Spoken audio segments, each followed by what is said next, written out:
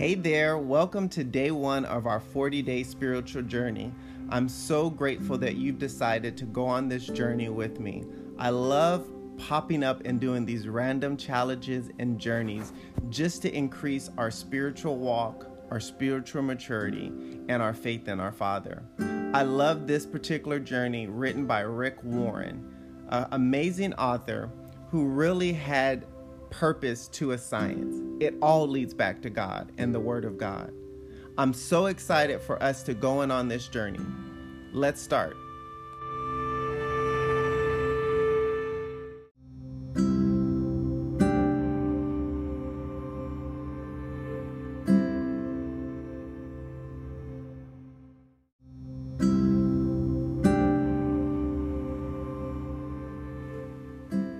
It all starts with God.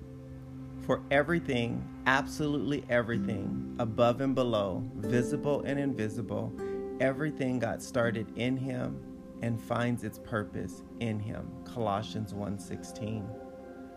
It's not about you.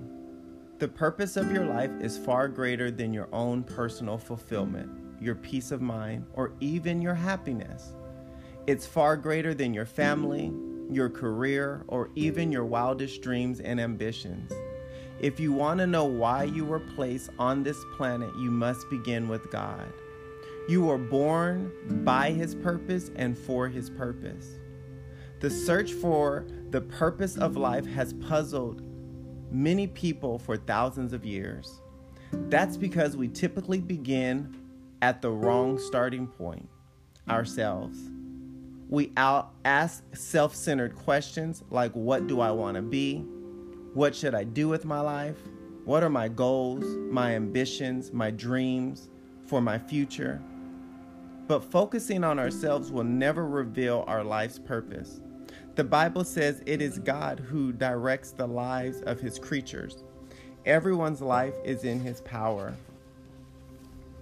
Contrary to what many popular books, movies, and seminars tell you, you won't discover your life's meaning by looking within yourself. You have probably tried this already. You didn't create yourself, so there is no way you can tell yourself what you were created for. If I handed you an invitation you had never seen before, you wouldn't know its purpose, and the invitation itself wouldn't be able to tell you either. Only the creator of the owner's manual could reveal its purpose. I once got lost in the mountains. When I stopped to ask for directions to the campsite, I was told, "You can't get there from here. You must start from the other side of the mountain." In the same way, you cannot arrive at your life's purpose by starting with a focus on yourself. You must begin with God, your creator. You exist only because God's will is that you exist. You were made by God and for God, and until you understand that, life will never make sense. It is only in God that we discover our origin, our identity, our meaning, our purpose, our significance, and our identity. Every other path leads to a dead end. Many people try to use God for their own self-actualization, but that is a reversal of nature and is doomed to failure. We were made for God, not vice versa. And life is about letting God use you for His purpose, not your using Him for your own purpose. The Bible says obsession with self in these matters is a dead end. Attention to God leads us out into the open, into a spacious, free life. I've read many books that suggest ways to discover the purpose of life. All of them could be classified as self-help books because they approach the subject from a self-centered viewpoint. Self-help books, even Christian ones, usually offer the same predictable steps to finding your life's perspective. Consider your dreams, clarify your values, set some goals, figure out what you're good at, aim high, go for it, be disciplined, believe you can achieve your goals, involve others, and never give up. Of course, these recommendations often lead to great success. You can usually succeed in reaching a goal if you put your mind to it. But being successful and fulfilling your life's purpose are not all in the same issue. You could reach all of your personal goals, becoming a raving success by the world standard, and still miss the purposes for which God created you. You need more than self-help advice. The Bible says self-help is no help at all. Self-sacrifice is the way, my way, to finding yourself, your true self. This is not a self-help book or journey. It is not about finding the right career, achieving your dreams, or planning your life. It is not about how to cram more activities into an overloaded schedule. Actually, it will teach you how to do less in life by focusing on what matters most. It is about becoming what God created you to be. How then do we discover the purpose you were created for? You have only two options. Your first option is speculation. This is what most people choose. They conjure, they guess, they theorize. When people say, I've always thought life is ... they mean, this is the best guess I can come up with. For thousands of years, brilliant philosophers have discussed and speculated about the meaning of life. Philosophy is an important subject and has its uses, but when it comes to determining the purpose of life, even the wisest philosophers are just guessing.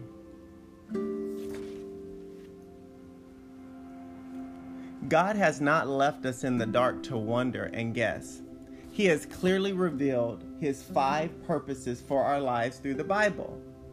It is our owner's manual explaining why we are alive, how life works, what to avoid, and what to expect in the future.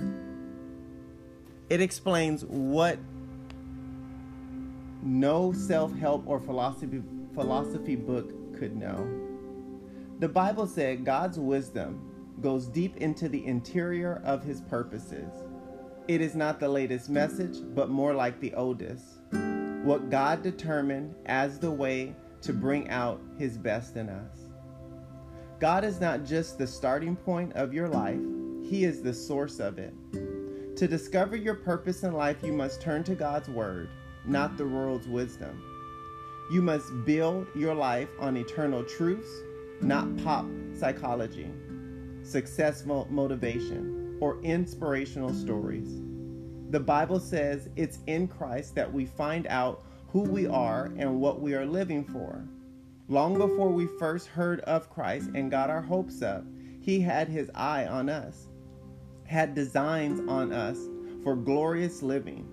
Part of the overall purpose He is working out in everything and everyone. This verse gives us 3 insights into purpose. 1, you discover your identity and purpose through a relationship with Jesus Christ. If you don't have such a relationship, I will later explain how to begin one. 2, God was thinking of you long before you ever thought about Him. His purpose for your life predates your conception. He planned it before you existed without your input. You may choose your career, your spouse, your hobbies, and many other parts of your life, but you don't get to choose your purpose. The purpose of life fits into a much larger cosmic purpose that God has designed for eternity. That's what this book is about. You may have felt in the dark about your purpose in life. Congratulations, you're about to walk into the light.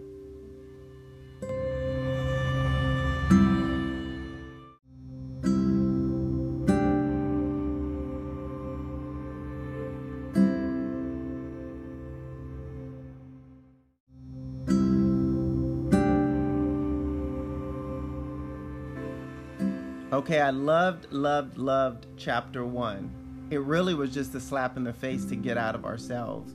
Put down ego, set aside pride, open our hearts and minds, and be willing to have our capacity of our spirit man increase. I posted some things in our community about day 1. You got an audio message from the author himself, elaborating and showing some examples of others that were changed in seeking their purpose through this method. You also got a printout that you could download, you could print, and you could use to further study today's topic of purpose.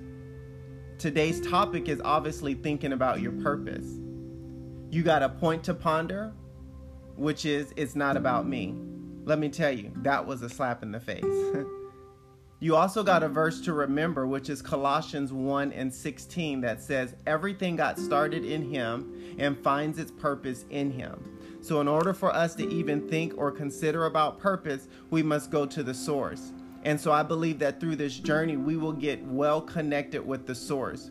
If we don't have consistent quiet time with God, if we don't have a routine or schedule, this will definitely create the habit. They say it takes about 21 days to create a habit. During those 21 days, there are grooves in the brain that are created, which will keep us on that consistent routine. Think about work. We get up for it, we prepare for it, and we hardly are ever late for it. It's a groove or a pattern that is put into our way of life, and we operate that way. If we follow these steps and apply ourselves, if we study the scriptures and really ponder on the things that are presented every day in the 40 days, I guarantee you, you'll see change.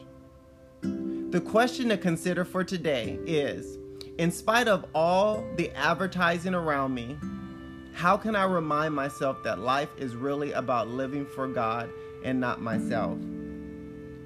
I feel like for me, the answer is look back on my self-inflicted wounds.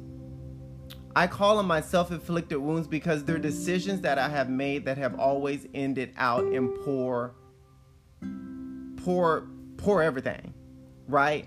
I make a choice with my finances and I'm in debt, or I have a low credit score. I make a choice in a relationship and I end up hurt. I make a choice in a purchase and I end up further in debt, right? And so for me, I've experienced enough self-inflicted wounds that I'd rather go after God and see what he has to say about the matter and really practice the scripture that says, not my will, but your will be done. But truly say, not my will, God, because my will has not really produced much.